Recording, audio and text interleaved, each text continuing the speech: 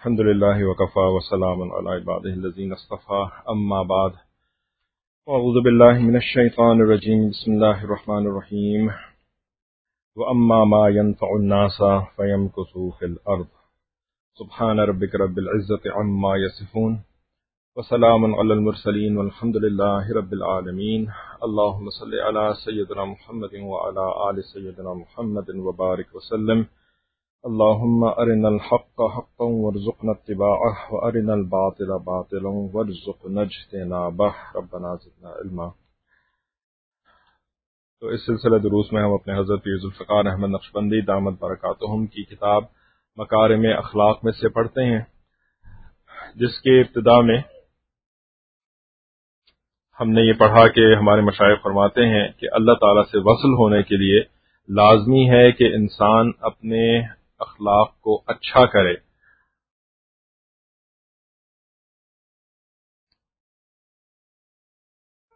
اور اپنے اخلاق میں سے جو رذائل ہیں، برائیاں ہیں، ان کو دور کرے۔ جب تک کہ انسان کے اخلاق اچھے نہیں ہوتے تو اس وقت تک وہ اللہ تعالیٰ سے واصل نہیں ہو سکتا۔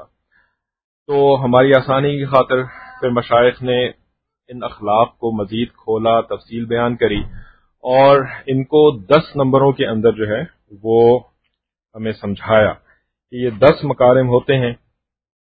ان میں سے پہلا سچ بولنا، دوسرا سچائی کا معاملہ کرنا، تیسرا احسان کا بدلہ دینا، اور چوتھا جو کہ ہم اب پڑھ رہے ہیں وہ ہے حاجت مندوں کی مدد کرنا۔ تو یہ اس والے اخلاق یعنی حاجت مندوں کی مدد کرنا کے سلسلے کا 6واں درس ہے۔ تو ہم اس کو آگے چلاتے ہیں۔ پچھلے درس میں ہم نے جو آخری بات پڑھی تھی حضرت کے درس میں سے وہ یہ تھی کہ عبادات جو نفلی ہوتی ہیں ان سے بڑھ کر کے اجر خدمت گزاری پر ہوتا ہے۔ تو جیسے کہ ایک حدیث بیان فرمائی تھی کہ ایک صاحب سفر میں ہر وقت نماز، تلاوت اور ذکر وغیرہ میں مشغول رہتے تھے، تو لوگ ان کی عبادت کے اوپر بڑے حیران تھے کہ جی اتنا عبادت کرتے ہیں۔ تو نبی صلی اللہ علیہ وسلم کی خدمت میں حاضر ہوئے اور کہا کہ اللہ کے حبیب صلی اللہ علیہ وسلم فلاں شخص کو دیکھا ہے کہ وہ ہر وقت نماز میں رہتے ہیں، تلاوت میں، عبادت میں مشغول رہتے ہیں، اور ان کا کوئی اور کام ہی نہیں۔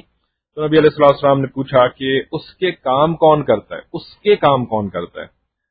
تو لوگوں نے جواب دیا کہ اس کے کام جو ہے وہ ان کے 2 بیٹے کرتے ہیں۔ تو نبی علیہ الصلوۃ والسلام نے فرمایا کہ بیٹے جو ہیں وہ باپ سے زیادہ اجر کے اندر بڑھ گئے، کیونکہ یہ عبادتیں وہ جو کر رہے تھے تو وہ نفلی عبادتیں کر رہے تھے، فرض عبادت کی تو یہاں بات نہیں ہو رہی۔ کسی کے بہاف پر کوئی دوسرا فرض عبادتیں نہیں کر سکتا۔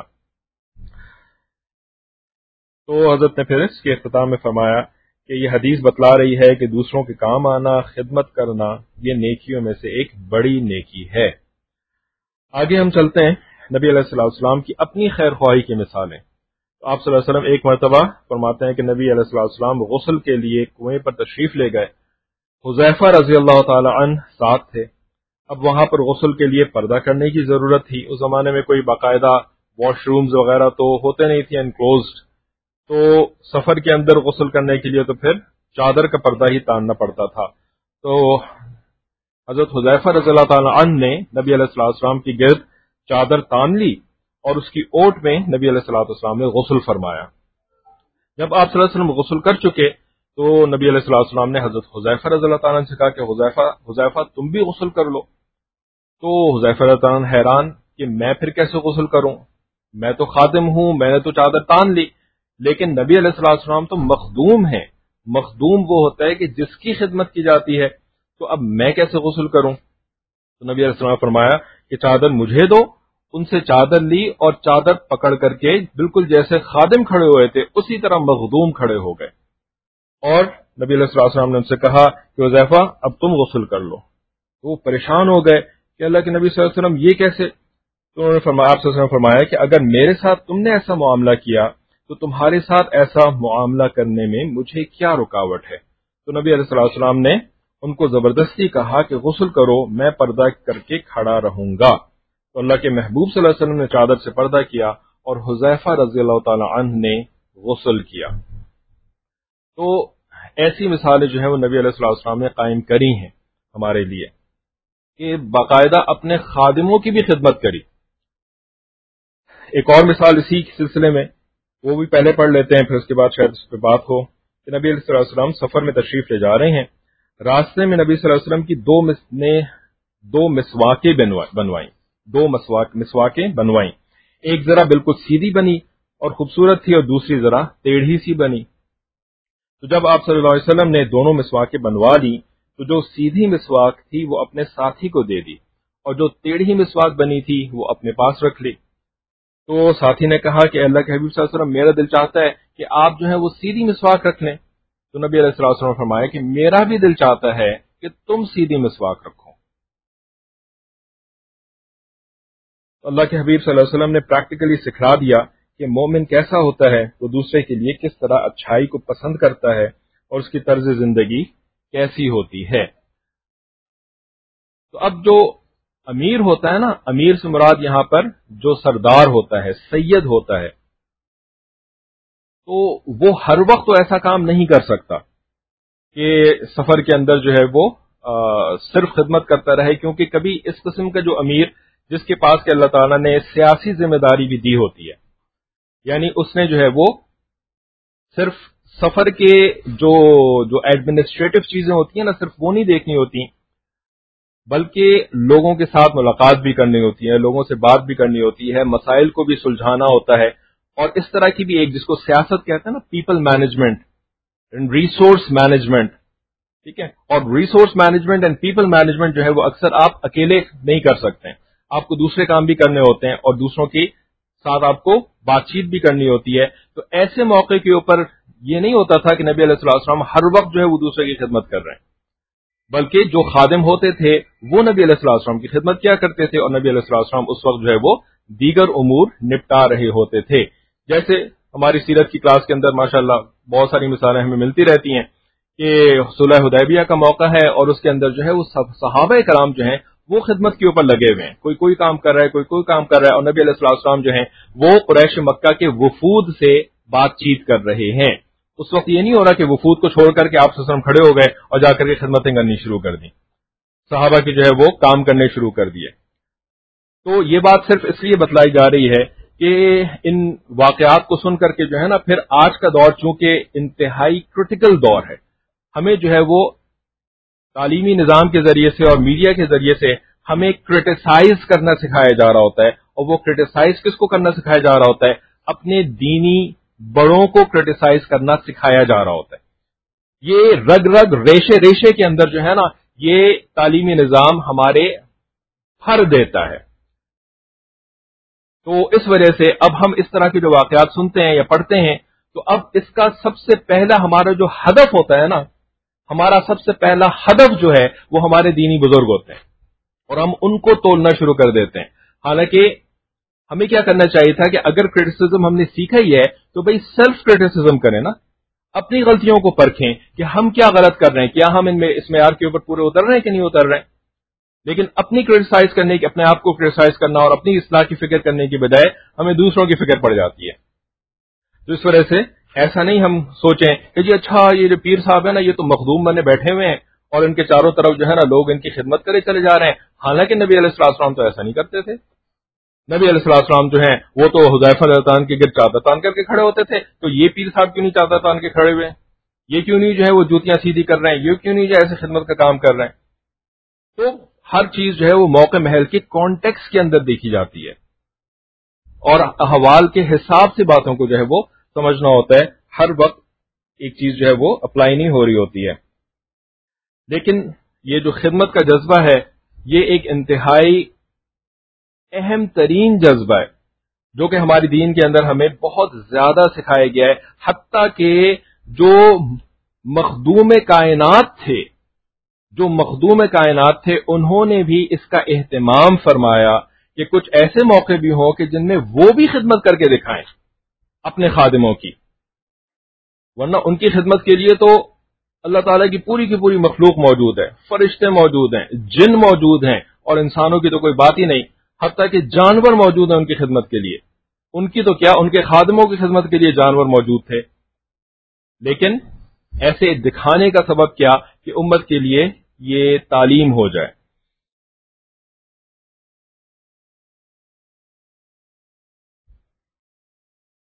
قدرتاً پچھلے ہفتے کے دوران ہمارے جو تربیت کی کلاس چل رہی ہوتی ہے مثالی مرد اور مثالی عورت، تو اس کے اندر ہم نے مثالی عورت میں جو مثالی بیوی کا عنوان پڑھ رہے ہیں، تو اس میں جو ہے نا وہ بھی حضرت کی کتاب، حضرت کا ہی درس ہے مثالی بیوی.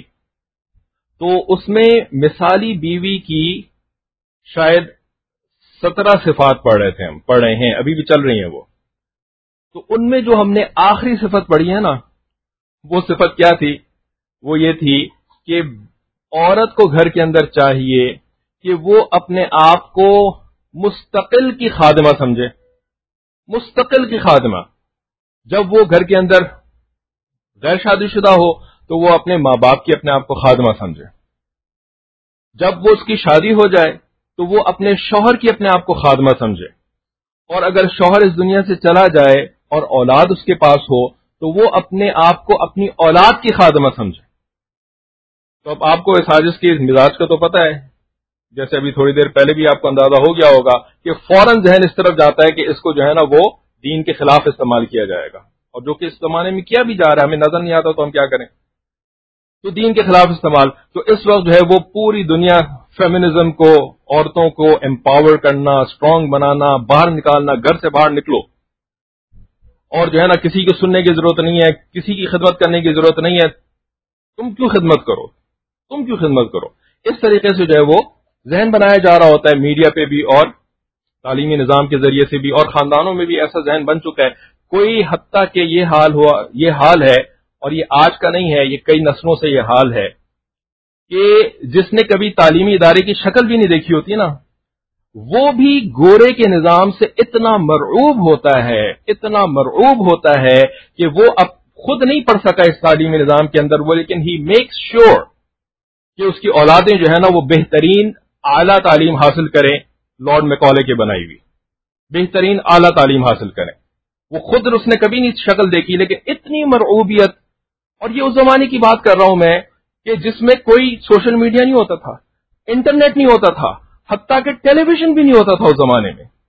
یعنی ہم داداؤں کے زمانے کی بات کر رہے ہیں، پرداداؤں کے زمانے کی بات کر رہے ہیں. وہاں پہ کون سا میڈیا، وہاں پہ کون سی انٹرنیٹ، وہاں پہ کون سی جو ہے وہ گورے صاحب جو ہے وہ کیسے اتنا زیادہ لوگوں کا ذہن بنا لیتے تھے. لیکن ایک ایسی دنیا کی محبت، اور جس کے ہاتھ میں دنیا ہے اس کے پیچھے پیچھے بھاگنے کی اتنی جو ہے نا وہ اندر تڑپ پیدا ہوتی ہے کہ بالکل جاہل اجڑ بھی جو ہوتا ہے نا، وہ بھی ضرور اپنی اولاد کو اس تعلیمی نظام کے اندر اس نے بھرپور طریقے سے داخل کرنا ہوتا ہے. تمہارا ذہن کس نے بنایا؟ تم کون سے تعلیمی ادارے کے اندر گئے تھے؟ تم نے کون سی جو ہے وہ یونیورسٹی کی شکل دیکھی ہے؟ یونیورسٹی نے تمہیں کیسے انڈوکٹرینیٹ کر لیا؟ لیکن نہیں، دنیا کی محبت جو دل کے اندر رچی بسی ہوئی ہوتی ہے نا، اٹ از سفیشینٹ. یونیورسٹی کی ضرورت نہیں ہے انڈوکٹرینیٹ کرنے کے لیے. یہ دنیا کی محبت کافی ہوتی ہے. نبی علیہ الصلوۃ والسلام نے ایسے تو نہیں فرما دیا نا، حب الدنیا رأس کل خطیئۃ. ہر گناہ کی جو ہے نا یہ جڑ ہوتی ہے دنیا کی محبت. اب گورے لارڈ میکالے ہوں یا وائس رائے ہوں، ان کے پاس جو دنیا موجود ہے تو میرے پاس نہیں آئی، تو میرے بچوں کے پاس تو آئے نا وہ والی دنیا. وہ دنیا نہیں چاہیے جو صحابہ کرام کے پاس آئی تھی. اللہ تعالیٰ نے صحابہ کرام کو دنیا اور آخرت دونوں کی عزتیں عطا فرمائی تھی. سونے چاندی کے ریل پیل لگا دیے تھے ان کے سامنے، لیکن وہ دنیا نہیں چاہیے ہمیں، کیونکہ وہ صحابہ کے راستے سے آئے گی نا. اس کے لیے تو قربانیاں دینی پڑیں گی نا، اس کے لیے تو عبادت کرنی پڑے گی نا، اس کے لیے تو گناہوں سے بچنا پڑے گا نا. تب وہ والی دنیا اس راستے سے آئے گی. ہمیں کوئی تھوڑی چاہیے وہ والی دنیا، بیکاز دیٹس ٹو ڈیفیکلٹ. وہ بہت مشکل کام ہے. ہمیں تو یہ والی دنیا چاہیے جو گورے صاحب نے لوگوں کو مار کر کے اور نا سلوٹر کر کے جو اپنی دنیا کمائی ہے نا، ہمیں تو یہ والی دنیا چاہیے. اس راستے سے دنیا چاہیے، لوٹ کھسوٹ کے ذریعے سے دنیا چاہیے جو کہ گورے نے کمائی ہے. اور ہمیں یہ والا راستہ اچھا لگتا ہے.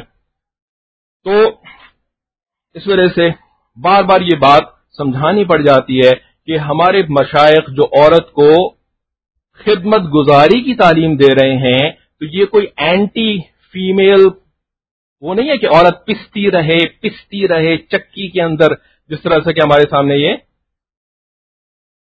راگ الاپا جاتا ہے. بس عورت تو پستی رہے. آگے بہت ساری جگہ ہے، تھوڑا سا آگے بھی آ جائیں.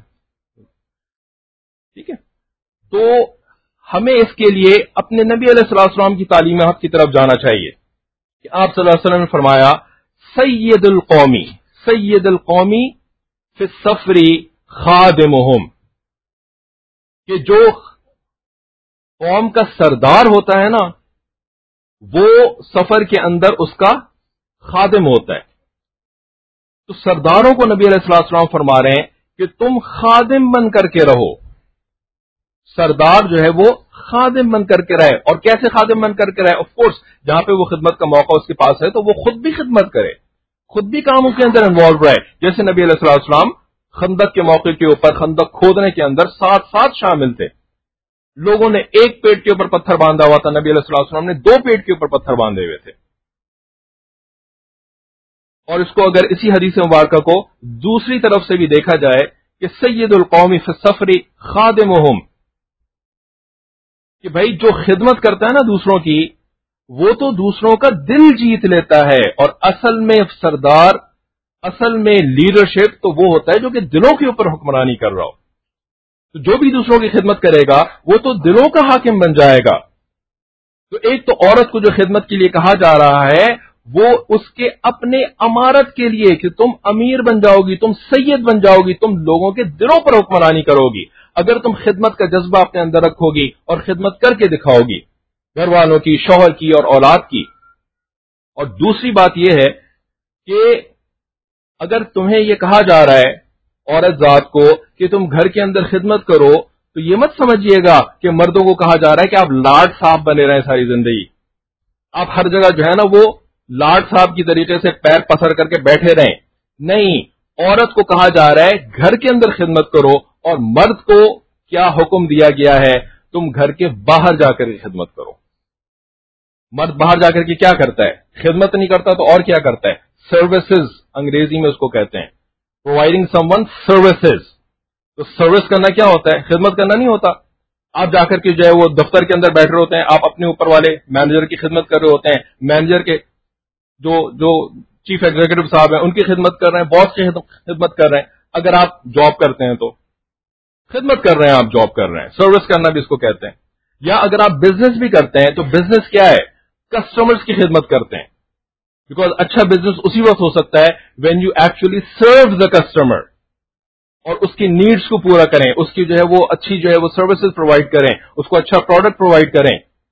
اور جو نہ جو ہے وہ بظاہر بزنس کر رہے ہیں، نہ جو بظاہر جو ہے وہ جاب کر رہے ہیں، تو وہ مشینری کی خدمت کر رہے ہیں. ماشاءاللہ کوئی جو ہے وہ میڈیکل اکوپمنٹ کو جو ہے وہ ٹھیک کر رہا ہے، کوئی جو ہے وہ کمپیوٹر اکوپمنٹ کو ٹھیک کر رہا ہے، کوئی وہ تو اور بھی زیادہ مشینری کی خدمت کر رہے ہیں. تو عورت کو اللہ تعالیٰ نے اتنی چھوٹے سے سفیر کے اندر خدمت کرنے کا حکم دیا، اور مرد کے لیے سارا کا سارا اس چھوٹا سا جو گھر ہے اس کے باہر پوری کی پوری دنیا ہے، اس کو تو پوری دنیا کی خدمت کے اوپر لگا دیا. تو زیادہ جو ہے وہ پس کون رہا ہے؟ اس نظر سے اگر دیکھیں تو کون زیادہ پستا ہے؟ مرد پستا ہے کہ عورت پستی ہے؟ تو وہ باہر سے پسا کر کے جب اندر آتا ہے نا تو پھر جو ہے وہ نظر آتا ہے کہ جی وہ تو لاڈ صاحب جو ہے وہ مزے کر کے آ رہے ہیں، باہر سے فٹ بال کا میچ دیکھ کر کے آ رہے ہیں، یا کوئی اور جو ہے اس قسم کی تفریح کر کے آ رہے ہیں، اور میں جو گھر کے اندر سارا دن پستی رہی، میں تو پستی رہی اور وہ تو پیستا رہا. بھئی اگر وہ پیسنے والا ہے تو پھر وہ اللہ اس سے سمجھیں گے، ٹھیک ہے نا. لیکن آپ تو اپنا کام کریں نا اللہ کو راضی کرنے کے لیے جو اللہ نے آپ کے ذمہ لگایا ہے، ٹھیک ہے نا. کوئی دوسرا بندہ کام نہ کرے تو آپ کو چھٹی مل جائے گی اس وجہ سے کہ نہیں وہ کام نہیں کرتا میں بھی نہیں کروں گی. یہ تو چھوٹے بچے بھی اگر اس طرح سے بات کریں آ کر کے تو ہم اس کو کیا کہتے ہیں چھوٹے بچے کو؟ بیٹا اگر وہ غلط کام کرے تو اس کا مطلب یہ کہ تھوڑی ہے کہ آپ بھی غلط کام کریں گے، کہتی ہے نا اماں اپنے بچوں کو. لیکن وہی اماں جو ہے نا وہ یہ کام کر رہی ہوتی ہیں، شوہر غلط کام کرے تو میں بھی غلط کام کروں گی، میں بھی نہیں کروں گی اپنا کام، ٹھیک ہے. تو یہ تو بچکانے کی باتیں ہیں نا، اس سے تو کوئی فائدہ نہیں ہونے والا ہے.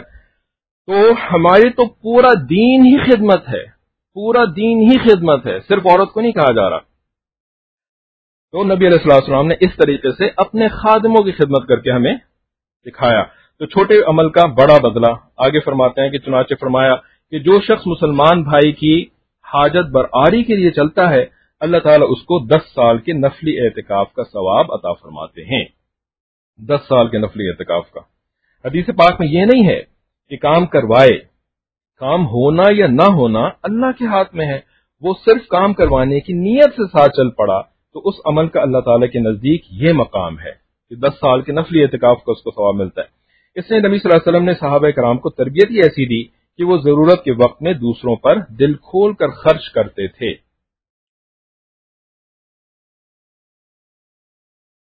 تو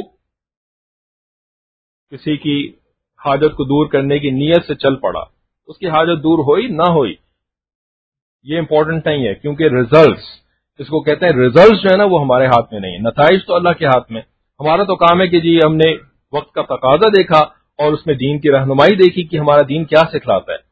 اس وقت جو ہے وہ میں نفل اعتکاف جو کر رہا ہوں، کیا یہ زیادہ اہم ہے کیا میرے مسلمان بھائی کی ضرورت کو دور کر دینا یہ زیادہ اہم ہے؟ ہمارا دین کلیئر ہے اس بارے میں کہ اس کی ضرورت کو دور کرنے کی کوشش کرنا یہ زیادہ اہم ہے۔ اس وقت نکل آؤ مسجد سے اور جا کر کے اس کی ضرورت کو پورا کرنے کی کوشش کرو، باقی اللہ کے ہاتھ میں۔ جب یہ بات ہمارے ذہن میں کلیئر ہو جائے نا اگر کہ ریزلٹس تو اللہ کے ہاتھ میں، تو اس کے بعد جو ہے نا وہ ہمارے بہت سارے مسئلے حل ہو سکتے ہیں، لیکن ہم اس بات میں ابھی تک کلیئر نہیں ہیں کہ ریزلٹس اللہ کے ہاتھ میں۔ ہمارا کام تو ہے سیدھے طریقے سے محنت کرنا، صراط مستقیم کے راستے کے مطابق محنت کرنا۔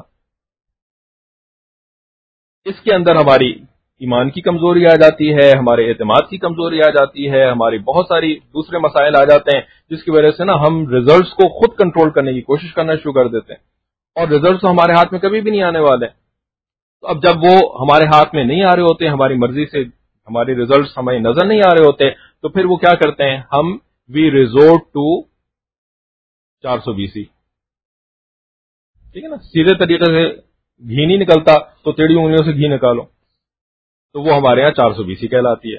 انگریزی میں اس کو کہتے ہیں بائی ہک اور بائی کروک۔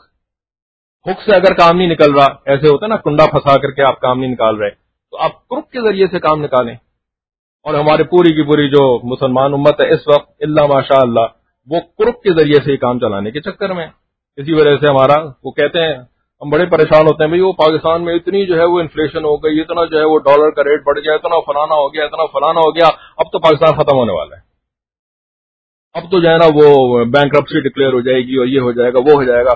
پھر جو ہے نا ہم جاتے ہیں اپنے جو فائنینشیل اینالسٹ دوست ہیں، اکانومسٹ ہیں، ان سے جا کے پوچھتے ہیں کہ بھئی یہ پاکستان کب ختم ہو رہا ہے، مطلب کیا کب تک چل رہا ہے یہ؟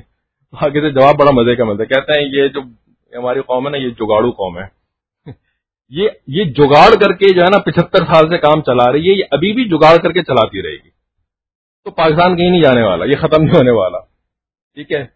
تو یہ اسی کو ہم نے جگاڑ کا نام دے دیا، رخ یا 420 جو بھی اس کو کہنا چاہیں آپ۔ تو معاملات جب اپنے ہاتھ میں لیتے ہیں نا تو اس کا لازمی نتیجہ یہ ہوتا ہے کہ نظر اللہ پر سے ہٹ جاتی ہے۔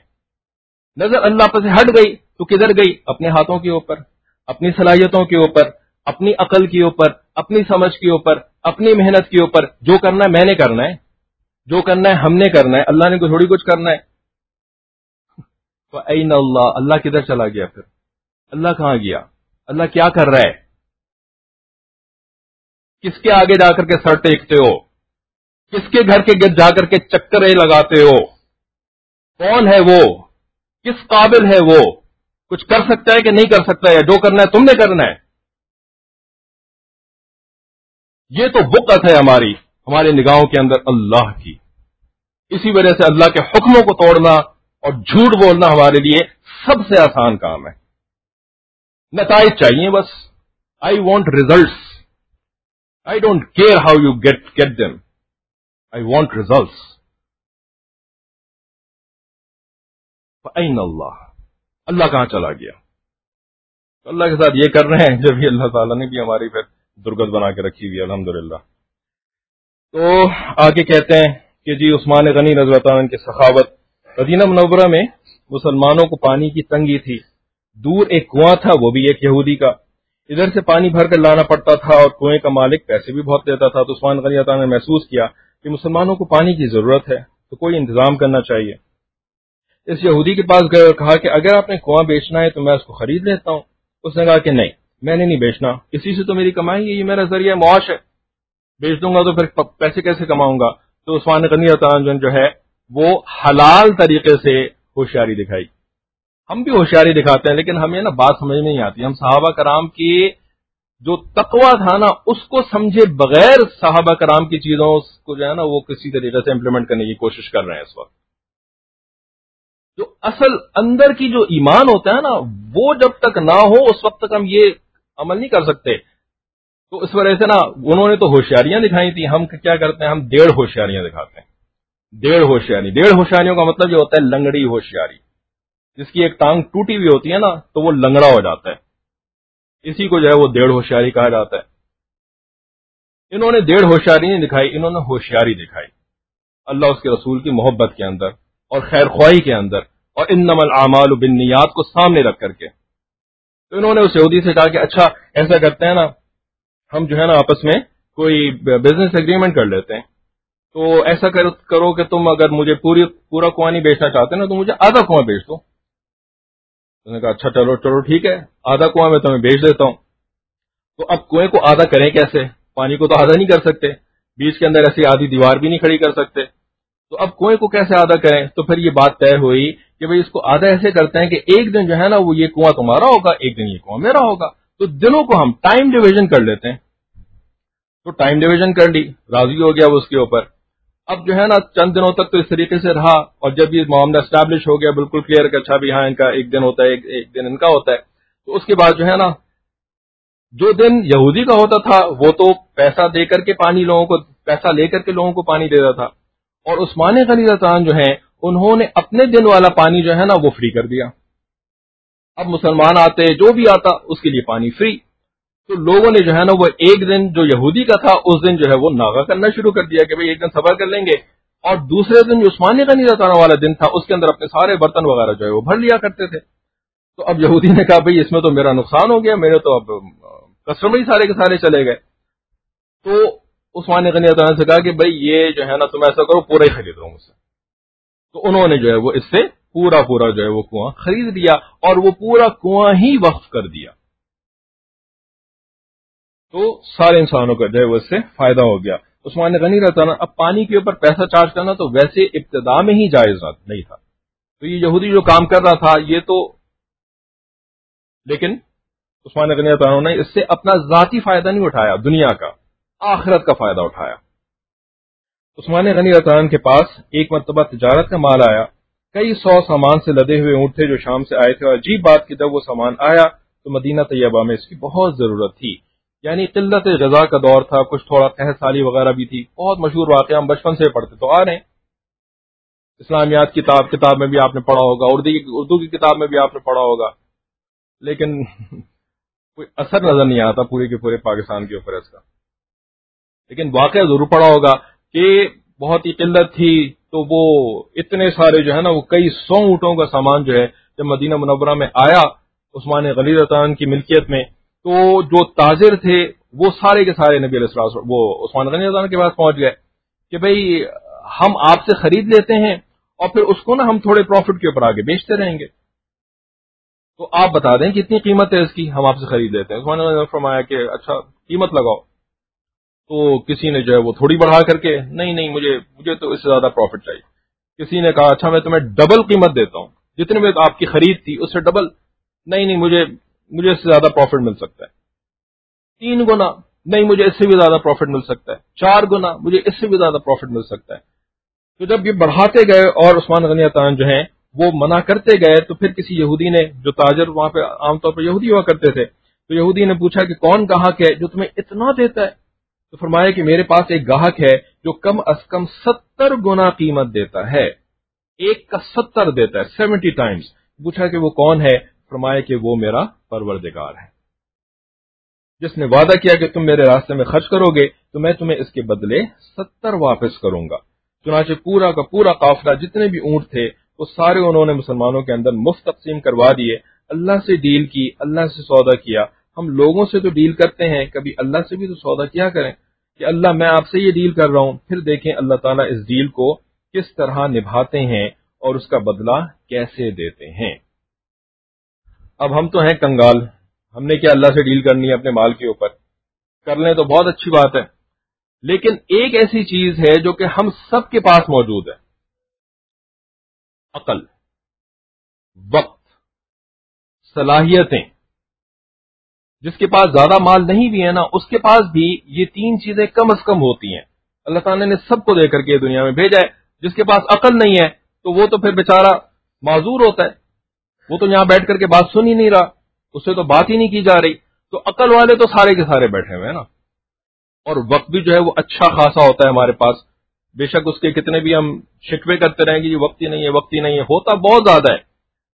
وہی بات آ جاتی ہے کہ بھئی جو فارغ انسان ہوتا ہے نا، حضرت فرماتے ہیں کہ جو فارغ انسان ہوتا ہے نا، اس کو کبھی کوئی کام نہیں کہنا، اس لیے کہ اس کے پاس وقت نہیں ہوتا. وہ بہانے باز قسم کا انسان ہوتا ہے، اس نے کام کر کے نہیں دینا ہوتا، تو فارغ رہتا ہے اور اس کی عادت ہے فارغ رہنا، تو اس کو کام نہیں بتاؤ. تو جو کام کرتا ہے نا، اسی کے پاس اور کام کرنے کا وقت بھی نکل آتا ہے، کیونکہ اس کی عادت ہوتی ہے کام کرنے کی، اس کو شوق ہوتا ہے، لگن ہوتی ہے کام کرنے کی. تو ہم اللہ تعالیٰ سے اپنے وقت کی ڈیل کر سکتے ہیں، ہم اللہ تعالیٰ سے اپنی عقلی صلاحیتوں کی، اور اس کے علاوہ جو اللہ تعالیٰ نے ہمیں اگر کوئی اور صلاحیتیں دی ہیں، ہم اس کی ڈیل اللہ تعالیٰ کے ساتھ کر سکتے ہیں کہ اے اللہ، مجھے جو آپ نے دیا ہے نا، یہ میں آپ کی خدمت میں لگاؤں گا، یہ میں آپ کی دین کی خدمت میں لگاؤں گا، یہ میں آپ کے بندوں کی خدمت میں لگاؤں گا، اور اس کے بدلے میں آپ نے جو آخرت کے ثواب کا وعدہ کیا ہے اس کے اوپر تو مجھے اعتماد ہے، لیکن اے اللہ، اگر اس کے بدلے میں جو ہے نا وہ آپ مجھے اس دنیا کی پریشانیوں سے محفوظ فرما دیجیے، اس دنیا کی آزمائشوں سے اور اس دنیا کی ذلتوں سے بھی محفوظ فرما دیجیے، تو یہ آپ کا میرے اوپر احسان ہوگا. تو یہ ڈیل جو ہے نا وہ ہم میں سے ہر کوئی اللہ تعالیٰ کے ساتھ کر سکتا ہے. ورنہ اس دنیا کے اندر، یہ دنیا تو آزمائشوں کی جگہ ہے، یہ دنیا تو پریشانیوں کی جگہ ہے، لیکن کسی ایسے بندے کو جس نے اللہ تعالیٰ کے ساتھ ایسی ڈیل کر لی ہو نا، پھر اللہ تعالیٰ اس دنیا کی پریشانیوں اور آزمائشوں سے بھی اس کی حفاظت فرماتے ہیں. لیکن اللہ سے ڈیل کرنا یہ کسی بندے سے ڈیل کرنے والی چیز ہے نہیں، جیسا ہے نہیں، کیونکہ اللہ تعالیٰ تو پھر اللہ تعالیٰ ہیں، وہ تو پھر باہر سے بھی واقف ہیں اور اندر سے بھی واقف ہیں، اور وہ تو پھر پل پل سے واقف ہیں. ہم تو انسانوں کے ساتھ ڈیل کرتے ہیں تو تھوڑے سے ٹائم کے لیے ڈیل کرتے ہیں، وہ ٹائم ختم ہو جاتا ہے، یا اپنے 24 گھنٹوں میں سے تھوڑا سا ٹائم جو ہے وہ ان کو دکھا رہے ہوتے ہیں، ان کو پتہ لگ رہا ہوتا ہے اچھا یہ کیا کر رہا ہے، ہماری ڈیل کے مطابق کر رہا ہے کہ نہیں کر رہا. لیکن اللہ تعالیٰ سے اگر ایسی ڈیل کر لینا، پھر تو پھنس کیا جائیں گے، اچھی جگہ پھنس جائیں گے، لیکن پھنسیں گے تو بہرحال اللہ کے ساتھ پھنسیں گے، اور اللہ کے ساتھ کون نہیں پھنسنا چاہتا. جس کو اللہ تعالیٰ کا شعور ہو، اللہ تعالیٰ کا عرفان نصیب ہو، تو وہ اللہ تعالیٰ کے ساتھ ہی تو پھنسنا چاہتا ہے. تو اپنے 24 گھنٹوں کو اپنے رب کے ساتھ اگر ہم پھنسا لیں تو کیا بات ہے، کیا بات ہے ہماری. دوسروں کے کام آنے والوں کی فضیلت فرماتے ہیں کہ کتاب مکاشفۃ القلوب میں لکھا ہے کہ اللہ تعالیٰ نے اپنے بعض بندوں کو اس لیے پیدا کیا ہوتا ہے کہ وہ مخلوق کی ضرورت کے وقت کام آئیں. ان کی پیدائش کا مقصد ہی یہ ہوتا ہے کہ وہ مخلوق کی ضرورت کے وقت ان کے کام آئیں. اور اللہ تعالیٰ نے اپنی قسم کھا کر کہا کہ جو ایسے لوگ ہوں گے کہ جو میری مخلوق کی ضرورت کے وقت ان کے کام آئیں گے، میں ان کو قیامت کے دن جہنم کا عذاب نہیں دوں گا، اور ان کو نور کے ممبروں پر بٹھاؤں گا، اور میں ان کے ساتھ ہم کلامی کروں گا. سبحان اللہ، لوگ اپنے حساب کے لیے تڑپ رہے ہوں گے، اور اللہ ان کو مشک کے تیلوں پر نور کے ممبر عطا فرمائیں گے اور ان کے ساتھ گفتگو فرمائیں گے. پھر آگے فرمایا کہ دوسروں کا حساب ہو رہا ہوگا اور ان کے ساتھ میں گفتگو کر رہا ہوں گا. تو اللہ تعالیٰ نے کچھ لوگوں کو اس لیے پیدا فرمایا، اللہ تعالیٰ کا علم مستقبل پر بھی محیط ہے. بندے تو یہ اپنے اختیار سے یہ کام کر رہے ہوتے ہیں کہ جی ہم نے اللہ تعالیٰ کے ساتھ ڈیل کر لی ہے، ہم نے اللہ کے بندوں کی خیر کا ہی کام کرنا ہے، خیر کی ہی فکر کرنی ہے. لیکن اللہ تعالیٰ کو پہلے سے پتا تھا کہ میرے اس بندے نے جو ہے نا یہ والا کام کرنا ہے. تو اس حدیث کے ان الفاظ کو اس بات کے اوپر، اس سمجھ کے اوپر محمول کیا جائے گا. لیکن یہ خاص بندے ہوں گے، ان کو پھر اللہ تعالیٰ قیامت کے دن ان مشک کے ٹیلوں کے اوپر بٹھائیں گے اور ان سے گفتگو کریں گے. حدیث پاک میں ہے کہ جو شخص مسلمان کی حاجت کے لیے چل پڑا، ہر قدم پر 70 نیکیاں ملیں گی اور 70 گناہ معاف ہوں گے. اور اگر ضرورت پوری ہو گئی، یعنی جس کام کے لیے چلا تھا وہ کام ہو گیا، تو زندگی کے پچھلے سارے گناہ معاف کر دیے جائیں گے. یہ ایک اور انسینٹو بھی دے دیا. انسینٹوز ہوتے ہیں نا، ہم انسینٹو سے اور کام کرتے ہیں، تو انسینٹو یہ دے دیا کہ اگر کام ہو گیا نا تو تمہارے زندگی کے سارے گناہ معاف کر دیں گے. کیوں؟ کام تو اللہ نے کرنا ہے. ریزلٹس کے بارے میں بات کر چکے ہیں. ریزلٹس تو اللہ کے ہاتھ میں. کیا مطلب؟ یہ انسینٹو ہوگا نا تو اور سنسیئرلی اور محنت سے اس بندے کی مشکل کو سالو کرنے کی کوشش کرے گا. سالو تو اللہ نہیں کرنی ہے لیکن اس کو محنت کا ثواب مل جائے گا. اس کو اپنی سنسیئرٹی کا جو ہے وہ ایکسٹرا فائدہ حاصل ہو جائے گا. ایک حدیث پاک میں ہے کہ میں نے بعض لوگوں کو اپنی نعمتیں عطا کی ہیں، وہ ان نعمتوں کو لوگوں تک پہنچانے میں تنگی محسوس نہ کریں. اگر وہ تنگی محسوس کریں گے تو میں ان سے نعمتیں لے کر دوسروں کو عطا کر دوں گا. تو ہمارا دین ہمیں ٹنل سسٹم سمجھاتا ہے. ٹنلنگ سسٹم، نفق ٹنل کو کہتے ہیں. ٹنل میں ایک راستے سے ایک منہ سے چیز اندر داخل ہوتی ہے اور دوسرے منہ سے باہر نکل جاتی ہے. اگر وہ باہر نہ نکل رہی ہو تو پھر ٹنل کلاگڈ ہو جاتی ہے، وہاں پہ ٹریفک جیم ہو جاتا ہے اور سانس گھٹنا شروع ہو جاتا ہے، حتیٰ کہ موتیں واقع ہو جاتی ہیں. تو ٹنل میں مزید نئی ٹریفک کے آنے کا راز یہی ہے کہ وہ آگے سے ٹریفک چلتی رہے. تو اللہ تعالیٰ نے ہمیں مال دیا، ينفقون فی سبیل اللہ، اور لفظ بھی اس کے لیے انفاق فی سبیل اللہ کا استعمال کیا کہ بھئی تمہیں جو ہے نا وہ تمہارے ٹنل کے اندر مال ڈالا گیا ہے، اب اس کو آگے نکالو. آگے نکالو گے پیچھے سے اور آئے گا، آگے نکالو گے پیچھے سے اور آئے گا. لیکن اس کو ہم صرف مال پہ کیوں محمول کریں؟ اللہ تعالیٰ نے ہمیں علم کی صلاحیت دی ہے، اللہ تعالیٰ نے ہمیں دوسری صلاحیتیں دی ہیں. ہم ان سب کو لوگوں کے اوپر خرچ کریں، علم کو لوگوں کے اوپر خرچ کریں، اپنی انٹلیکچوئل جو صلاحیتیں دی ہیں ان کو لوگوں کے مسئلے حل کرنے کے لیے خرچ کریں. اللہ تعالیٰ اور ہماری صلاحیتوں کو بڑھائیں گے، اور ہمارے علم کو بڑھائیں گے، اور ہمارے شعور کو بڑھائیں گے.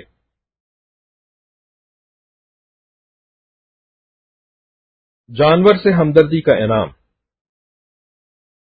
فرماتے ہیں کہ ہمارے اکابر انسان تو انسان جانوروں کے ساتھ بھی اچھا برتاؤ کرتے تھے کہ اللہ کی مخلوق ہے. چنانچہ عبداللہ بن جعفر رضی اللہ عنہ کے بہت سارے باغات تھے. ایک حبشہ کی سائٹ کا بندہ ان کا کام کرتا تھا. ایک دن وہ اپنے باغات کو دیکھنے کے لیے آئے تو دیکھا کہ وہ بندہ کام کر رہا ہے، پسینہ بہا رہا ہے. دوپہر کے وقت اس نے آرام کا وقت نکالا تو اس کے پاس 2 خشک روٹیاں تھیں. اس نے 2 روٹیاں کھانے کے ارادے سے اپنے سامنے رکھی.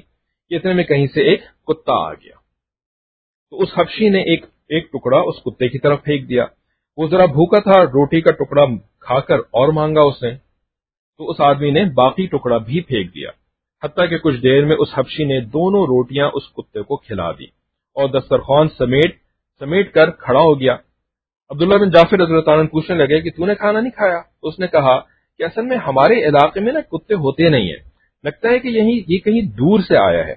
یہ بھوکا تھا اور اس کا انداز بتا رہا تھا کہ بھوک اس سے برداشت نہیں ہو رہی ہے، تو میں نے پہلے اس کو روٹی کا ایک ٹکڑا دیا، پیٹ نہیں بھرا تو میں نے دوسرا بھی دے دیا، پھر اس کی بھوک مجھ سے نہیں دیکھی گئی تو میں نے اس کو دوسری روٹی بھی کھلا دی. میرا کیا ہے، میں دوسرے وقت میں کھا لوں گا. جب اس نے یہ بات کہی کہ میں نے خود بھوکا رہنا پسند کیا اور اس کتے کو ساری روٹی کھلا دی، تو عبداللہ بن جعفر رضی اللہ عنہ کو ایسا اس کے اوپر پیار آیا کہ جتنے باغات تھے انہوں نے سارے اس بندے کو ہدیے میں عطا فرما دیے. کتے کا خیال کرنے پر اللہ تعالیٰ نے باغات کا مالک بنا دیا.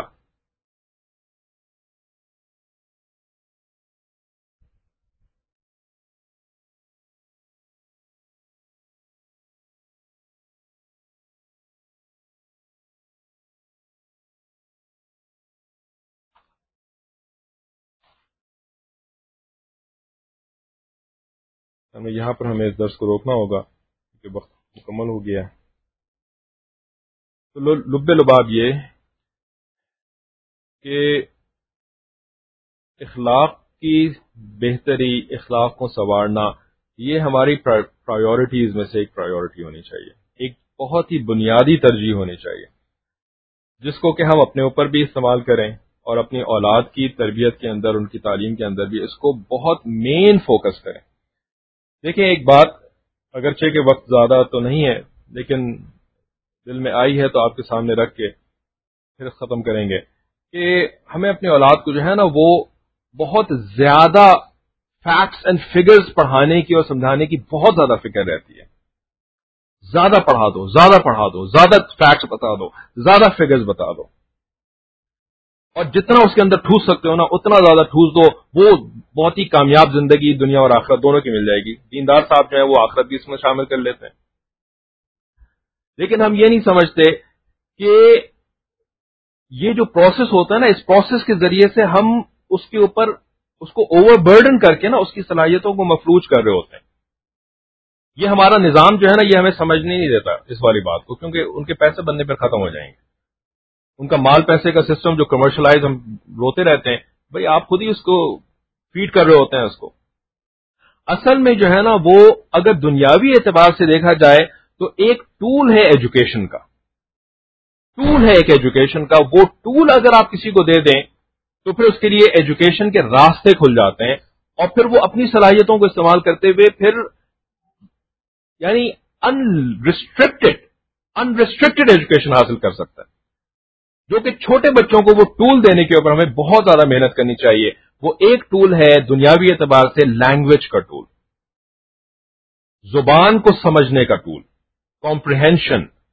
اردو لینگویج جو ہماری مادری زبان ہے سب سے اہم ہے، اور اس سے زیادہ اہم روحانی زبان عربی زبان ہے، اور اس کے بعد باری آتی ہے انٹرنیشنل لینگویج انگلش کی. یہ تین زبانیں جو ہے نا، وہ کم از کم ہر ایک کو اپنے بچوں کو سکھانی چاہیے. یہ ٹول ہے ایجوکیشن کا، اور اس کے بعد پھر ان کے لیے دروازے کھل جاتے ہیں، وہ ہر چیز پڑھ سکتے ہیں. ہاں، ان کو گائیڈ کرنے کی ضرورت ہوتی ہے، یہ نہیں کہ کچھ بھی نہ پڑھائیں، لیکن اوور سٹف کرنے کی آئیڈیالوجی جو ہے نا، یہ کام کی نہیں ہوتی. اور اس سے بڑھ کر کے، لینگویجز سے بڑھ کر کے جو دوسرا ٹول ہے وہ ہے تقوی کا ٹول. تقوی، اللہ کا خوف، اللہ کی فکر، اللہ تعالی کا احساس، یہ اس سے بھی بڑھ کر بڑا ٹول ہے. اور اس کے ذریعے سے اگر یہ کسی کو حاصل ہو جائے نا، تقوی کی صلاحیت کسی کے پاس آ جائے، تو اب اس کو تو اللہ کے خزانوں سے براہ راست ملنا شروع ہو جاتا ہے. اس کو تو پھر دنیاوی ریسورسز کی بھی اتنی حاجت نہیں رہتی جو کہ لینگویج کے ذریعے سے انسان حاصل کرتا ہے. اس تقوی کے حصول کے لیے ہمیں بہت فکر کرنی چاہیے، بہت دعا کرنی چاہیے، اور بہت اس کا اہتمام کرنا چاہیے کہ ہم اپنے بچوں کو تقوی کا ٹول دے سکیں. اور یہ تقوی کا جو ٹول ہے نا، یہ اچھے اخلاق کے بغیر نہیں ہو سکتا. یعنی اس کا کیا تعلق آج کے موضوع سے، اس کا کیا تعلق ہے؟ ہم تو تقوی کو الگ چیز سمجھتے ہیں، اخلاق کو کوئی الگ چیز سمجھتے ہیں نا. نہیں، یہ دونوں ایک دوسرے کے ساتھ لازم و ملزوم ہیں. اچھے اخلاق کے بغیر تقوی حاصل نہیں ہو سکتا. ایک بد اخلاق انسان جو ہوتا ہے نا، وہ متقی انسان نہیں بن سکتا. بد اخلاق انسان متقی نہیں بن سکتا. تو ہم اپنی اولاد کو اچھے اخلاق سکھائیں تاکہ وہ متقی انسان بن سکیں. اور متقی بننے کے اوپر جو ہے نا، ہم قصے سنتے ہیں نا اپنے مشائخ سے، پیر صاحب سے، لیکن قصے پھر ہمارے یوں گزرتے ہیں اوپر سے. حضرت عمر بن عبدالعزیز رحمۃ اللہ علیہ کا قصہ ہی سنا نا ہم نے، کہ جی ان کی جب وفات ہونے لگی تو ایک صاحب آئے ان کے پاس اور کہنے لگے تم نے اپنے بیٹوں کو کیا دیا؟ دیکھو دوسرے خلفاء گئے، انہوں نے اپنے بیٹوں کو اتنا مال دیا، اتنا پیسہ دیا، ان کے پاس یہ بھی تھا، یہ بھی تھا، یہ بھی تھا، تم دنیا سے جا رہے ہو، تمہارے بیٹوں کے پاس کیا ہے؟ انہوں نے کہا کہ مجھے بٹھا دو. تو خادم نے ان کو بٹھا دیا تو کہنے لگے میں نے اپنے بیٹوں کو تقوی سکھایا ہے، اور اس کے بعد پھر ان کو کسی دوسرے کی حاجت نہیں ہے. اور پھر دنیا نے بھی دیکھا کہ جب ان کا انتقال ہو گیا نا، تو عمر بن عبدالعزیز رحمۃ اللہ علیہ کے 12 بیٹے 12 صوبوں کے گورنر بنا دیے گئے تھے، کیونکہ ان کے اوپر ٹرسٹ کیا جا سکتا تھا، لوگ ان کے اوپر اعتماد کر سکتے تھے. وہ دھوکے باز نہیں تھے، وہ جھوٹ اور فریب کرنے والے لوگ نہیں تھے. تو اس زمانے میں جو مسلمان حاکم ہوتا تھا وہ اپنے اچھا یہ ایک باتیں تو ایک سے ایک نکلتی ہیں. ایک بات یاد رکھیں، یہ جو بولتے ہیں نا آپ کی تاریخ کی کتابوں کے اندر کہ مسلمانوں نے یہ ظلم کیا، مسلمانوں نے وہ ظلم کیا، اس کے اوپر انشاءاللہ بعد میں بات ہوگی، لیکن اس کے اوپر دھیان مت دیا کریں. اللہ کے نظام کے اوپر نظر رکھا کریں. اللہ تعالیٰ نے جو اس اسلامی حکومت کو 1300 سال تک دنیا میں رکھا ہے نا، یہ ظلم اور زیادتی کے ساتھ اللہ تعالیٰ نہیں رکھتے ہیں. ظلم اور بربریت کے ساتھ 1300 سال کی حکومت اس طرح سے جیسا کہ مسلمانوں کی حکومت رہی ہے، ظلم اور بربریت کے ساتھ نہیں رہتی ہے. تو مسلمان حاکم اگرچہ کہ بہت نیکی اور تقوی کے اعلیٰ ترین درجے کے اوپر ہمیشہ نہیں ہوتے تھے، یہ سلسلہ تو نیچے آتا رہا ہے، لیکن ان کو مینجمنٹ جو اپنے ممالک کی مینجمنٹ کرتے تھے نا، عوام الناس کے ساتھ جو سلسلہ ہوتا تھا وہ آرڈرلی ہوتا تھا، اس کے اندر ایک نظام ہوتا تھا، اس کے اندر لوگوں کے حقوق اور فرائض کا خیال رکھا جاتا تھا. تو اسی وجہ سے پھر جو اگلا خلیفہ آیا، جس کو کہ بہت بدنام کرتے تو ہیں، نہیں بہت ظالم تھے، بہت بربر تھے اور یہ تھے وہ تھے، لیکن اس نے عمر بن عبد العزیز رحمۃ اللہ علیہ کے 12 بیٹوں کو 12 صوبوں کو گورنر کیوں بنایا؟ بدبخت لوگوں کو کیوں نہیں بنایا؟ خوش بخت لوگوں کو کیوں بنایا؟ کیونکہ وہ اپنے ملک کا نظام اچھے طریقے سے چلانا چاہتے تھے، لوگوں کے درمیان انصاف اور امن و سکون کا انتظام کرنا چاہتے تھے. اسی وجہ سے اتنے متقی لوگوں کو اپنا گورنر بنائے. بہرحال بات یہی تھی کہ تقوی کے اوپر ہمارا سب سے زیادہ فوکس، اور اس کے بعد پھر باقی علوم کے لیے جو ہے وہ لینگویجز کے اوپر فوکس ہونا چاہیے، اور پھر اس کے بعد حساب کا خیال رکھتے ہوئے، وقت کا خیال رکھتے ہوئے، صلاحیتوں کا خیال رکھتے ہوئے پھر ان کو دوسرے علوم بھی ہمیں پڑھانے چاہیے. کوئی یہ نہیں کہہ رہا کہ نہیں پڑھائیں آپ، ٹھیک ہے. اللہ تعالیٰ سے دعا ہے کہ اللہ تعالیٰ بات کی سمجھ اور عمل کی توفیق عطا فرمائے. آخر دعوانا ان الحمدللہ رب العالمین. دعا سے پہلے ہمارے یہاں توبہ کے کلمات پڑھائے جاتے ہیں، جو کہ ہمارے مشائخ کا ایک سلسلہ ہے، ان کی اتباع میں ہم بھی توبہ کے کلمات پڑھتے ہیں. تو ان سے پہلے بس دل کے اندر سچی پکی نیت کرنی ہوتی ہے کہ جو مجھ سے غلطیاں کوتاہیاں ہو گئی ہیں، میں ان سب سے سچی توبہ کی اللہ تعالیٰ سے نیت کرتا ہوں، ارادہ کرتا ہوں. توبہ کی 3 شرائط ہوتی ہیں. پہلی شرط ہوتی ہے کہ اپنے تمام گناہوں کے اوپر ندامت اور شرمندگی ہو، خوشی نہ ہو، افسوس نہ ہو کہ اب وہ گناہ چھوٹ گئے، بچپن میں کرتے تھے کتنا مزہ آتا تھا. اس قسم کی اگر کیفیت ہے گناہوں کے بارے میں تو توبہ نہیں ہوئی، چاہے کتنی دفعہ کلمات پڑھتے رہیں. توبہ کی دوسری شرط یہ ہوتی ہے کہ جو گناہ مجھ سے ہو چکے آئندہ میں نے نہیں کرنے، میں نہیں کروں گا، میں اپنے علم اور ارادے سے آئندہ وہ گناہ نہیں کروں گا. یہ دل کی نیت ہو، اور نیت کا حال اللہ تعالیٰ بخوبی جانتے ہیں، کوئی اور اس کی نیت نہیں پتا کر سکتا. تو دل میں نیت اور ارادہ ہو کہ آئندہ گناہ نہیں کرنا ہے، یہ دوسری شرط ہے. اور تیسری شرط یہ ہے کہ توبہ کے اوپر پھر قائم رہنے کے لیے انسان کوئی ایسا عمل بھی کرے کہ جس سے کہ اس کو دوام نصیب ہو سکے. یعنی جس میں سب سے اہم اور سب سے بنیادی، سب سے آسان کہ اپنے ماحول کو چینج کرے، کہ برائیوں کے ماحول میں جہاں پر کہ اس کے لیے گناہوں سے بچنا مشکل ہوتا تھا، اس ماحول کو چھوڑ کر کے نیکوں کے ماحول کے اندر آ جائے. تو یہ جو تیسرا عمل ہے، یہ توبہ کی تیسری شرط پوری کر دیتا ہے، اور اس سے پھر انسان کے لیے اس کی توبہ قبول ہو جاتی ہے، اور اللہ تعالیٰ پھر آگے سے مدد فرماتے ہیں. تو اس سمجھ اور اس انڈرسٹینڈنگ، اس علم کے ساتھ ہم توبہ کلمات پڑھ لیتے ہیں. دل کے اندر یہ سچی پکی نیت کر کے ان کلمات کو پیچھے پیچھے دہرا لیجئے. بسم اللہ الرحمن الرحیم. لا الہ الا اللہ محمد الرسول اللہ آمنت باللہ وملائکتہ وکتبہ ورسلہ والیوم الآخر والقدر خیرہ وشرہ من اللہ تعالی والبعث بعد الموت. آمنت باللہ کما ہوا باسمائہ وصفاتہ وقبلت جمیع احکامہ اقرار باللسان وتصدیق بالقلب. اشہد ان لا الہ الا اللہ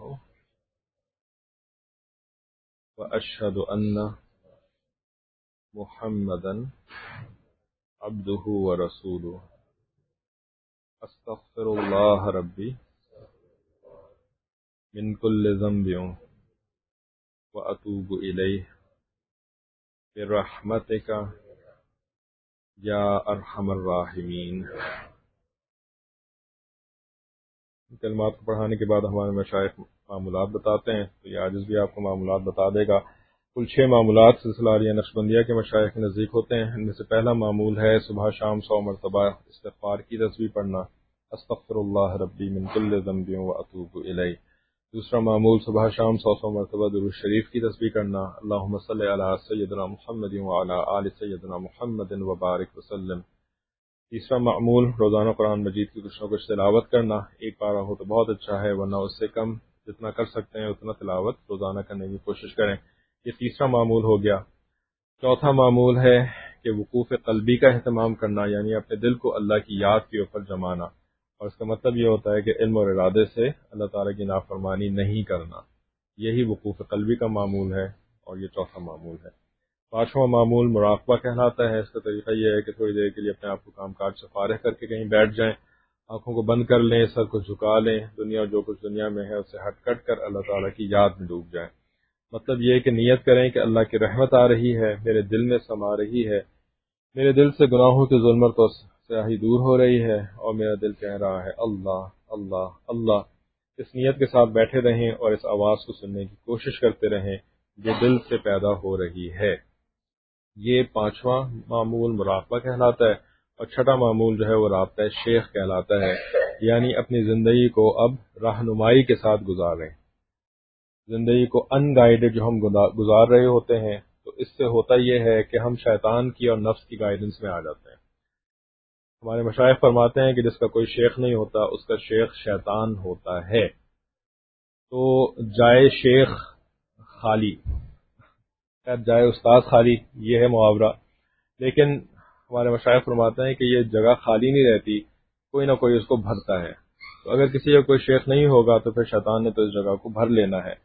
تو اب شیطان جب ہمارا شیخ ہے اور ہم اس کے ساتھ زندگی گزار رہے ہیں اور اس گمان میں ہیں، اس زعم میں ہیں کہ ہم سیلف گائیڈڈ ہیں، ہم سیلف گائیڈڈ ہیں، جس طرح ہمارے ہاں بہت سارے لوگ کہتے ہیں نا جو ذرا غریب گھرانے میں پیدا ہوتے ہیں اور پھر انہوں نے جانا محنت کر کے پھر اس کے بعد اپنا مقام بنا لیا ہوتا ہے معاشرے کے اندر، تو وہ بڑے شوق سے اس بات کو کہتے ہیں، جی I am a self made man, I am a self made man, میں خود سے اپنے آپ کو بنایا ہوں، میں کوئی جدی پشتی امیر نہیں تھا۔ تو سیلف میڈ کی تو ایک الگ تفسیر ہو جائے گی، لیکن سیلف گائیڈڈ بھی بہت سارے ہم سمجھ رہے ہوتے ہیں، سیلف گائیڈڈ بھی نہیں ہوتا۔ یا تو آپ اپنے دوستوں سے گائیڈ ہو رہے ہوں گے یا آپ اپنے دشمنوں سے گائیڈ ہو رہے ہوں گے۔ تو جب دشمن گائیڈ کر رہے ہوں گے تو ظاہر ہے ہماری زندگی کے اندر کوئی اچھائیاں تو نہیں ہوں گی، برائیاں ہی ہوں گی، کیونکہ وہ ہمارا نقصان کرانے پر تلے ہوئے ہیں۔ تو اس وجہ سے ہمارے دین نے ہمیں شیخ کا تصور دیا، اور ایسا تصور دیا کہ یہ شروع سے لے کر کے آخر تک، یعنی اللہ تعالیٰ سے یہ شروع ہوتا ہے اور عام بندے تک پہنچتا ہے۔ نبیوں کے شیخ اللہ رب العزت تھے، اور صحابہ کے شیخ نبی تھے، اور اس کے بعد امت کے شیخ جو ہیں وہ ہر دور ہر زمانے میں اللہ تعالیٰ نے اپنے انبیاء کے ورثاء کو بنایا۔ تو یہ دین جو ہے نا یہ اس کے بغیر ہے نہیں، ہم نے اس کو بنا دیا، یہ ہمارا قصور ہے کہ ہم نے اس کو بلا شیخ کا دین بنا دیا ہے، کتابی دین بنا دیا ہے۔ تو یہ تو ہمارا قصور ہے نا۔ اب یہ لنگڑا لولا جو دین ہے، تو اب اس دین سے ہمیں اتنا ہی فائدہ ہوتا ہے کہ بال اگاتے ہیں اور جو ہے وہ ٹوپی آ جاتی ہے اور باقی کچھ قسم کے افعال ہو جاتے ہیں، اس سے زیادہ ہمیں فائدہ ہوتا نہیں ہے اس دین کا، کیونکہ شیطان جو ہے نا وہ ہمیں مینیپولیٹ کر رہا ہوتا ہے ساتھ ساتھ۔ بہرحال یہ سب سے اہم معمول ہے ہی، کم از کم ابتدا کے لیے، اس وجہ سے اس کو زیادہ تفصیل سے سمجھا دیا۔ تھوڑی دیر کے لیے اس مراقبے کی مشق بھی ہمارے حضرت فرماتے ہیں، تو آنکھوں کو بند کر لیتے ہیں، سر کو جھکا لیتے ہیں، یہ نیت کرتے ہیں کہ اللہ تعالیٰ کی رحمت آ رہی ہے، میرے دل میں سما رہی ہے، میرے دل سے گناہوں کی ظلمت اور سیاہی دور ہو رہی ہے، اور میرا دل کہہ رہا ہے اللہ اللہ اللہ، لا الہ الا اللہ محمد رسول اللہ، سبحان ربی العلی الوہاب، اللہم صلی علی سیدنا محمد وعلی آل سیدنا محمد وبارک وسلم۔ ربنا ظلمنا أنفسنا وإن لم تغفر لنا وترحمنا لنكونن من الخاسرين، ربنا لا تزغ قلوبنا بعد إذ هديتنا وهب لنا من لدنك رحمة إنك أنت الوهاب۔ اے کریم آقا، ہم تیرے عاجز مسکین بندے ہیں، ہمارے گناہوں کو معاف فرما، ہمارے عیبوں کی پردہ پوشی فرما، اے اللہ ہماری نگاہوں کو پاک فرما، ہمارے دلوں کو صاف فرما، اے اللہ چاہے نہ چاہے سر کے بالوں سے پکڑ کر ہمیں نیک بنا، نفس شیطان کے مکر و فریب سے ہماری حفاظت فرما، حاسدین کے حسد سے حفاظت فرما، شر پسندوں کے شر سے حفاظت فرما، اے اللہ فتنہ دجال سے حفاظت فرما، فتنہ مال سے حفاظت فرما، فتنہ جمال سے حفاظت فرما، اے اللہ بوڑھی عمر کے فتنے سے ہماری حفاظت فرما، اے اللہ نیکیاں کر کے ان کو ضائع کر دینے سے ہماری حفاظت فرما، اے اللہ ایمان مل جانے کے بعد شک سے اور شرک سے ہماری حفاظت فرما، علم حاصل ہونے کے بعد جہالت کی باتوں سے، جہالت کے کاموں سے ہماری حفاظت فرما، اے اللہ برے اخلاق سے ہماری حفاظت فرما، اے اللہ وقت کو ضائع کر دینے سے ہماری حفاظت فرما، زندگی کو ضائع کر دینے سے حفاظت فرما، اے اللہ وقت کی مناسب حال سے ہی فیصلے کرنے کی توفیق عطا فرما، اے اللہ جو غلطیاں کوتاہیاں ہو چکی اپنی رحمت سے اے اللہ ان کو معاف فرما، اے اللہ جو غلطیاں کوتاہیاں ہو چکی ان کے اثرات سے ہمیں ہمارے اولادوں کی حفاظت فرما، اے اللہ جو بھی ہم سے کوتاہیاں ہو گئیں، بات نہ سمجھ سکے، اے اللہ اپنی زندگی گنوا دی، اے اللہ اولاد کی صحیح تربیت نہ کر سکے، اے اللہ ہم ان تمام غلطیوں کا آپ کے سامنے اعتراف کرتے ہیں، اے اللہ ہمارے لیے ان غلطیوں کا ازالہ کرنا، اے اللہ ان کا کفارہ ادا کرنا بھی ہمارے لیے ممکن نہیں ہے، اے اللہ لیکن آپ کے لیے ہر چیز آسان ہے، اے اللہ آپ ہماری ان غلطیوں کا ازالہ فرما دیجئے، اے اللہ ان کے اثرات کو دور فرما دیجئے، اے اللہ ان کے اثرات جو ہمارے گھرانوں کے اندر پیدا ہو چکے، اے اللہ ان اثرات سے ہمارے گھرانوں کو پاک فرما دیجئے، اے اللہ ہمیں پیار و محبت کی تلقین فرما دیجئے، پیار و محبت کی توفیق عطا فرما دیجئے، اے اللہ ہمیں اپنے ساتھ محبت کی توفیق عطا فرما دیجئے، اے اللہ ہمیں آپس میں محبت کی توفیق عطا فرما دیجئے، اے اللہ آپ کی نسبت سے چاہنے کی اور اے اللہ آپ کی نسبت سے ہی کسی سے کو نہ چاہنے کی، اے اللہ آپ ہی کی نسبت سے کسی کو دینے کی اور آپ ہی کی نسبت سے روک لینے کی، اے اللہ ہمیں ایسے ایمان کی توفیق عطا فرما دیجئے، اے اللہ ہمیں آپ کی خاطر محبت کرنے اور آپ کی خاطر ہی نفرت کرنے کی توفیق عطا فرما دیجئے، اے اللہ احسان کا معاملہ فرما، اے اللہ آپ تو احسان فرما کے خوش ہوتے ہیں، اے اللہ آپ احسان کو پسند کرتے ہیں، اے اللہ آپ ہمارے اوپر احسان فرما دیجئے، اے اللہ ہمیں نیک بنا دیجئے، جیسا چاہتے ہیں اے اللہ ویسا بننے کی توفیق عطا فرما دیجئے، اے اللہ ہمیں ہماری صلاحیتوں کو، ہمارے وقت کو، ہماری اولادوں کو، اے اللہ ہمارے گھرانوں کی بچیوں کو، اے اللہ عورتوں کو، مردوں کو، سب کو اے اللہ اپنی دین کی خدمت کے لیے قبول فرما لیجئے، اے اللہ اس دین کی عزت رفتہ کے لیے، مسلمانوں کی، اسلام کی عزت کے لیے قبول فرما لیجئے، اے اللہ دنیا کی خاطر تو ہم نے بڑی قربانیاں دیں، بڑی اپنی صلاحیتیں لگائیں، بڑا اپنا وقت لگایا، اے اللہ لیکن عزت تو ہمیں نہ مل سکی، اے اللہ در بدر کی ٹھوکریں ہی کھاتے پھر رہے ہیں، اجتماعی طور پر ذلتوں کا ہی شکار ہو رہے ہیں، اے اللہ اب آپ اپنے دین کی خاطر بھی اپنی صلاحیتوں کو لگانے کی توفیق عطا فرما دیجئے، اے اللہ اصل عزت آپ نے دین میں رکھی، اے اللہ ایمان کے اندر رکھی، اور یہ عزت اصل میں تو آپ ہی کی ہے، آپ جس کو چاہتے ہیں عطا فرماتے ہیں، اور اپنے قرآن میں آپ نے بتا دیا کہ آپ کس کو چاہتے ہیں عزت عطا فرمانا، اے اللہ یہ عزت تو آپ کی ہے، آپ نے فرمایا کہ میرے رسول کی ہے اور ایمان والوں کے لیے ہے، اے اللہ ہمیں بھی حقیقت میں ایمان والا بنا دیجئے، اے اللہ جیسے ایمان والا آپ سے محبت کرتا ہے، اے اللہ ویسے محبت کرنے کی توفیق عطا فرما دیجئے، اے اللہ اپنے نفس سے محبت سے ہمیں توبہ عطا فرما دیجئے، اے اللہ گناہوں سے جو ہمیں محبت لگی ہوئی ہے، اے اللہ گناہوں کی نفرت عطا فرما دیجئے، اے اللہ گناہوں کی نجاست ہماری آنکھوں کو بھی دکھلا دیجئے، اے اللہ اس کی حقیقت کو ہمیں سمجھا دیجئے، اے اللہ ہم کن لوگوں سے مرعوب ہوئے چلے جا رہے ہیں جو آپ کے بھی دشمن، آپ کے رسولوں کے بھی دشمن، اور اے اللہ ہماری بھی دشمن ہیں، اے اللہ اپنے دشمن کی سمجھ عطا فرما دیجئے، اے اللہ اپنے دوستوں کا ادراک عطا فرما دیجئے، اے اللہ اپنے دوستوں کے قریب ہونے اور دشمنوں سے دور ہونے کی توفیق عطا فرما دیجئے، اے اللہ ہمیں حقیقت دین سمجھا دیجئے، اے اللہ جیسے ظاہر آپ نے اپنانے کی توفیق عطا فرمائی، اے اللہ اس دین کے باطن کو بھی سمجھنے اور اپنانے کی توفیق عطا فرما دیجئے، اے اللہ ہمارے حق میں آسانی کے فیصلے فرما دیجئے، اے اللہ عافیت کے فیصلے فرما دیجئے، عفو درگزر کے فیصلے فرما دیجئے، اے اللہ ہدایت کے فیصلے فرما دیجئے، توفیق کے فیصلے فرما دیجئے، اے اللہ ہماری تمام پریشانیوں کو آسان فرما دیجئے، اے اللہ دنیا کی پریشانیوں سے آزاد کر کے اے اللہ ایک آخرت کی فکر کے لیے ہمیں قبول فرما دیجئے،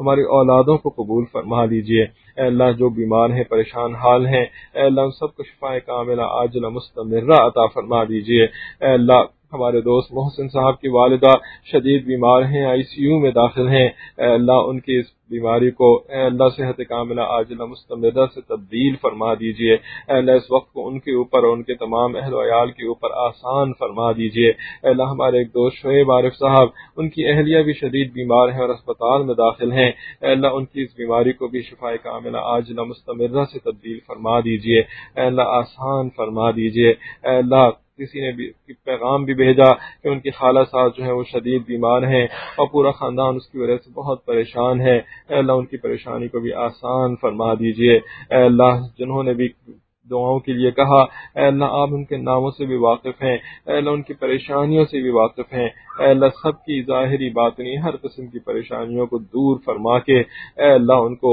عافیت و سکون والی زندگی عطا فرما دیجئے، اے اللہ حیات طیبہ ہمیں بھی عطا فرما دیجئے، اے اس کے جو تقاضے ہیں ان کو پورا کرنے کی کوشش کرنے کی توفیق عطا فرما دیجئے، اے اللہ ہماری کوششوں کے اندر یہ ٹوٹی پھوٹی کوششیں ہیں ان کے اندر اثر اے اللہ آپ ہی ڈال سکتے ہیں، اے اللہ ہماری ان کوششوں کے اندر اثر پیدا فرما دیجئے، اے اللہ ہمارے لیے اے اللہ خود بھی بہترین اخلاق اپنانے اور اپنی اولادوں کو بھی بہترین اخلاق سے مزین کرنے کی اے اللہ کرنے کو ہمارے لیے آسان فرما دیجئے، اے اللہ دینی تعلیم و تربیت ہو یا دنیاوی تعلیم و تربیت ہو، اے اللہ ان سب کے وسائل اپنے غیبی خزانوں سے عطا فرما دیجئے، اے اللہ ہمارے لیے اس محنت کو آسان فرما دیجئے، اے اللہ ہمیں دین کے اوپر استقامت عطا فرما دیجئے، ثابت قدمی عطا فرما دیجئے، اے اللہ ہمیں حوصلہ عطا فرما دیجئے، اے اللہ جن بھی وسائل کی ضرورت ہے اے اللہ اپنے غیبی خزانوں سے ان کا انتظام فرما دیجئے، اے اللہ جنہوں نے بھی دعاؤں کے لیے کہا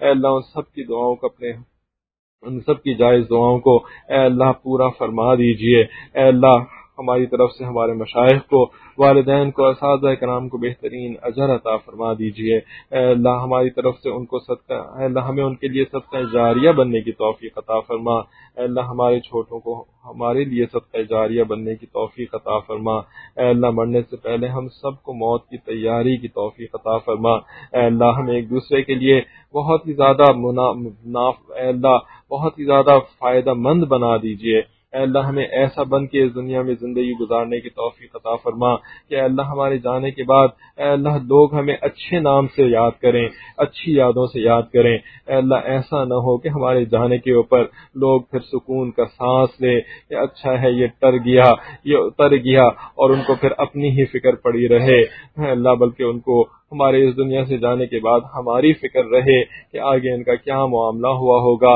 ایصال ثواب کے اندر بھی وہ ہمیں یاد رکھیں، اپنی دعاؤں کے اندر بھی ہمیں وہ یاد رکھیں، اے اللہ ہمیں اپنے بندوں کے ساتھ ایسا معاملہ کرنے کی توفیق عطا فرما دیجئے، اے اللہ ہمیں ایک دوسرے کے لیے راحت کا سبب بنا دیجئے، اے اللہ پریشانی کے سبب بننے سے اے اللہ ہماری حفاظت فرما دیجئے، اے اللہ ہمارے شر سے ہماری اپنی حفاظت فرما، اے اللہ ہمارے شرور سے ہر ایک کی حفاظت فرما، اے اللہ ہر قسم کے شرور سے ہمارے اہل و عیال کی، اے اللہ دوست احباب کی، اے اللہ گھر بار کی، کاروبار کی حفاظت فرما، اے اللہ ہمارے اس رزق کے اندر برکت پیدا فرما، اے اللہ ہمارے ملک میں جو بحران ہیں اور بڑھتے ہی چلے جا رہے ہیں اے اللہ اس کا سبب یقیناً اور صرف یہی ہے کہ ہم نے آپ کے ساتھ ایک وعدہ کر کے اس ملک کو حاصل کیا تھا اور ہم نے آپ کے ساتھ اس وعدے کو توڑ دیا، اے اللہ اس ملک کو اسلام کے راستے کے اوپر چلانے اور اپنے آپ کو اسلام کے راستے پر چلانے کی بجائے اے اللہ ہم نے آپ کے دشمنوں کے پیچھے اے اللہ دوڑنا شروع کیا